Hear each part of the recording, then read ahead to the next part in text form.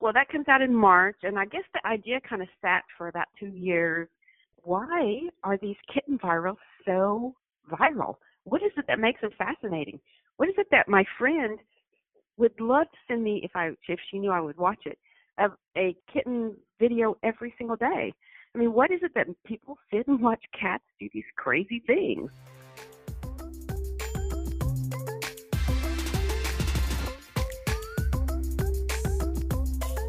You're listening to Books for Kids with Timmy Bauer, a podcast dedicated to helping you discover new books and who their best audiences are. Whether you're looking to boost literacy in struggling readers, help kids with difficult life situations, or just enjoy more time with them through reading, this is the right place. Let's get into the show. Hey everybody, welcome back to another episode of the Books for Kids podcast. I am so excited. My guest today is Darcy Pattison. Darcy is an author of a bunch of books, including a bunch of kids' books. She has 40 books in print, and she is the winner of multiple awards, including the National Science Teachers Association Outstanding Science Trade Book of the Year. She's won that award 4 times. Darcy, welcome to the show.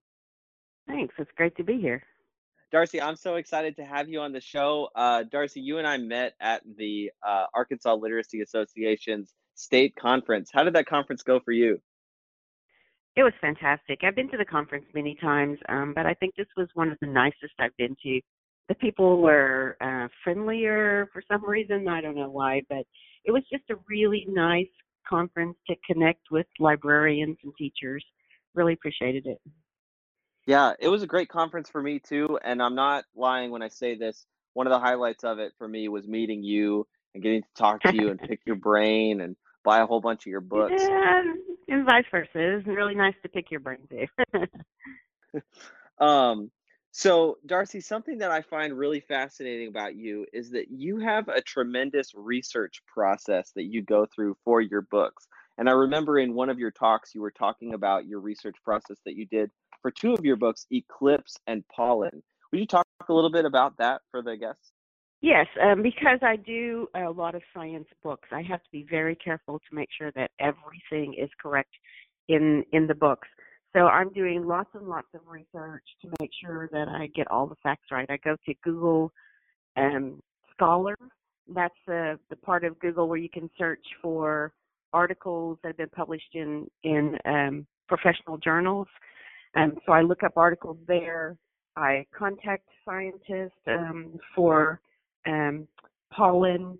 I actually contacted a scientist in Germany and asked him questions about his original research, and he gave me permission to use his original photographs from the research. So I'm very, very careful, and then I always make sure I find someone who can vet the manuscript afterwards to make sure that I didn't make any stupid mistakes. So for Eclipse, it's a story about the solar system and about Einstein's theory of general relativity. I found the expert on this historical event, actually not too far away from me. He's a professor at the University of Arkansas. I'm from Arkansas. So it was really nice to find him, but I make sure I find someone who is willing to go through the manuscript with a fine-tooth comb and make sure that I didn't make any single mistake at all. That's awesome. And so, like, when you're choosing the scientist that you're going to interview, is it just like a matter of like who can you get a hold of, or like do you have a process for that, or has it been different for every book? It's different for every book, and my processes are always messy. You know, people want to know what's your process, and I can't always tell you exactly. But what I'm looking for is someone who has an intimate knowledge of the subject matter, who was intimately involved in some way, and is willing to talk to me. Because I find scientists sometimes that are wonderful resources, but they won't talk to me for whatever reason. They just don't have time, or they're just not interested in publicity of any kind, or whatever. It's fine. But I've got to have someone who's willing to talk to me, and then someone I can find, and then someone who really knows the subject matter. So on Eclipse, it is a story of Einstein's theory of general relativity and how some astronomers proved it by photographing a solar eclipse. And it happens that my brother is a physicist. So in that case, my brother read the manuscript first. That doesn't always happen, but he read it first, and then I found the scientist who is the expert on this historical event, and asked him if he would read it. But it was nice my brother read it first, so I wasn't making really stupid mistakes when the expert read it. Has that happened where you've had to do like major rewrites because you were headed down one path and then a scientist was like, "Oh, wait a second." No, I'm really careful. I don't want to waste their time. I want to be sure that when I go, I know what I'm talking about. I'm not just coming straight off the street. I have really researched my topic and I do know what I'm talking about. But for example, in the eclipse story, the date that they announced the findings that yes, their solar eclipse photos proved Einstein's theory of general relativity. That date I thought was November 7th, 1919, so 100 years ago on November 7th. But the scientist said no. He said it was reported in the newspapers on the 7th, but the meeting actually Mm, happened on the 6th that night, and that made perfect sense. And I would never have caught that mistake. man, But good catch that's the on sort that of thing scientist. that, yeah, I mean, he just knows the material so intimately that it was easy for him to see that. That's awesome. So something that I think that your work does really well is you are able to connect, literacy and storytelling with practical, things that teachers are teaching in school. How how are you able to do that? Or where is this coming from? How, Well, first of all, I'm a storyteller. I'm always looking for a story. They were asking me, what kinds of books do you write and why do you choose this topic over that? And there's many kinds of nonfiction, and I understand that. But for me, I want a story. So when I'm looking for a topic, it has to be a story, a beginning, a middle, and end. It has to build to a climax. It has to be exciting in some way. So first of all, I'm looking for that. And then the next thing is I'm really paying attention to the next generation science standards that most teachers have to deal with today. that's awesome. Yeah, you and it sounds like you've had incredible success with just finding, you know, stories that fit. Not only are they great stories, but then they also fit that niche of like, here is what the teachers are teaching about. Yes, so in the pollen story, in second grade, they have to study pollination. So what does a second grader know about pollination? It's just a way to reproduce flowers or plants or something. So I make sure that in the book, there's a very clear explanation of what pollination is. However, that's only like 2 pages of the book. The rest of it is this story of Darwin finding an orchid from Madagascar and trying to figure out how this orchid could get pollinated. So it's a mystery also. It's a scientific mystery. It takes him 130 years. He's long dead. It took Yeah. 130 years to prove his theories of how that plant would be pollinated. So it's got a lot going for it, that story does, because it's the basics of the pollination, but it also is this nice mystery, and it also is Darwin, my goodness. It had everything in it that I needed. It's such a compelling story too. You have a knack for being able to find these strange, weird, exotic, different, out of nowhere stories of things that happened. And something I know our listeners will want to know is how do you get your ideas? How are you coming up with this stuff? Well, they come from everywhere. I mean, everything I am, everything I do is what I say, but specifically the science stories, I am researching those. I look at this next generation science standards and I go, okay, in second grade they have to study erosion. So are there any good erosion books? Well, no, not really.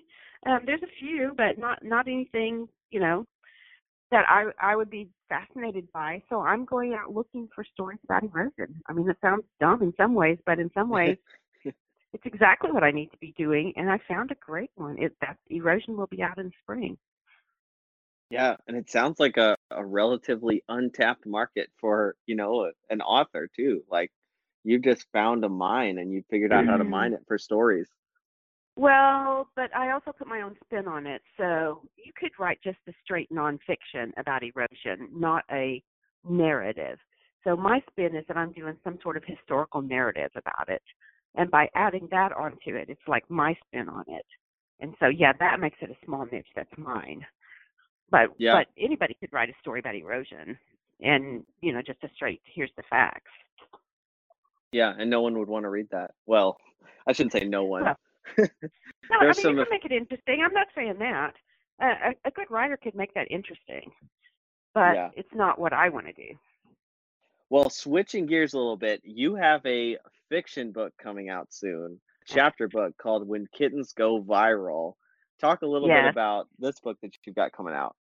Well, that comes out in March, and I guess the idea kind of sat for about 2 years. Why are these kitten virals so viral? What is it that makes them fascinating? What is it that my friend would love to send me if she knew I would watch it, a kitten video every single day? I mean, what is it that people sit and watch cats do these crazy things? And so I kind of thought about that for a while, and I thought, okay, well, let's just create this whole world for cats. What if they were in control? What if the cats had the movie studios? What if they were putting them out? And so that idea kind of stuck for about 2 years until this summer when I decided, okay, it's time for me to write that. And I wrote it very fast. I had more fun writing this one than I have anything in a long time. I just allowed myself to play. I'm talking to my copy editor this week, and she said, did you know that most of the story is third person and then certain chapters are like first person? It's like, no, I didn't even know that this time. I just played with it. And I didn't really worry about that level of craft. I just let the craft go where it needed to go, or what felt right for this story. It was just a lot of fun to play. So it's a story of a white Persian cat. She has odd colored eyes, and she's born on a night of destiny. Will she become a star or not? I'm so excited. What's the target audience for that book? So this is for girls 8 to 12. I mean, it really is Awesome. a kind of a girl story. Boys may read it also, but most of the time I want boys to read my stuff. I really try to write boy stuff. This time I consciously wrote one that I knew the girls would like. Awesome. Well, Darcy, it's been awesome talking to you. For people who are listening who want to connect with you more, where would you like me to send listeners? To mimshouse.com, MIMSHOUSC.com. That's the publisher of all these books. Awesome. Well, it's been a pleasure. Thank you so much for coming on the show. Thanks, Timmy. There are so many books that have been written. Have you ever gone to the library with your kiddo and been overwhelmed trying to find something good to read? And forget it just being good. It needs to be good and at the right reading level, and about an interesting topic, and have a message you resonate with or themes you like. And books aren't labeled for the audiences that they're for. So part of why this podcast exists is to help with that problem. If you're happy with the content you're hearing, don't forget to leave a rating. You just scroll down with your thumb and hit the number of stars you think it deserved. And if you'd like to follow my progress as an author, go to Instagram and type Timmy Bauer. Thank you guys so much for listening, and I look forward to next time.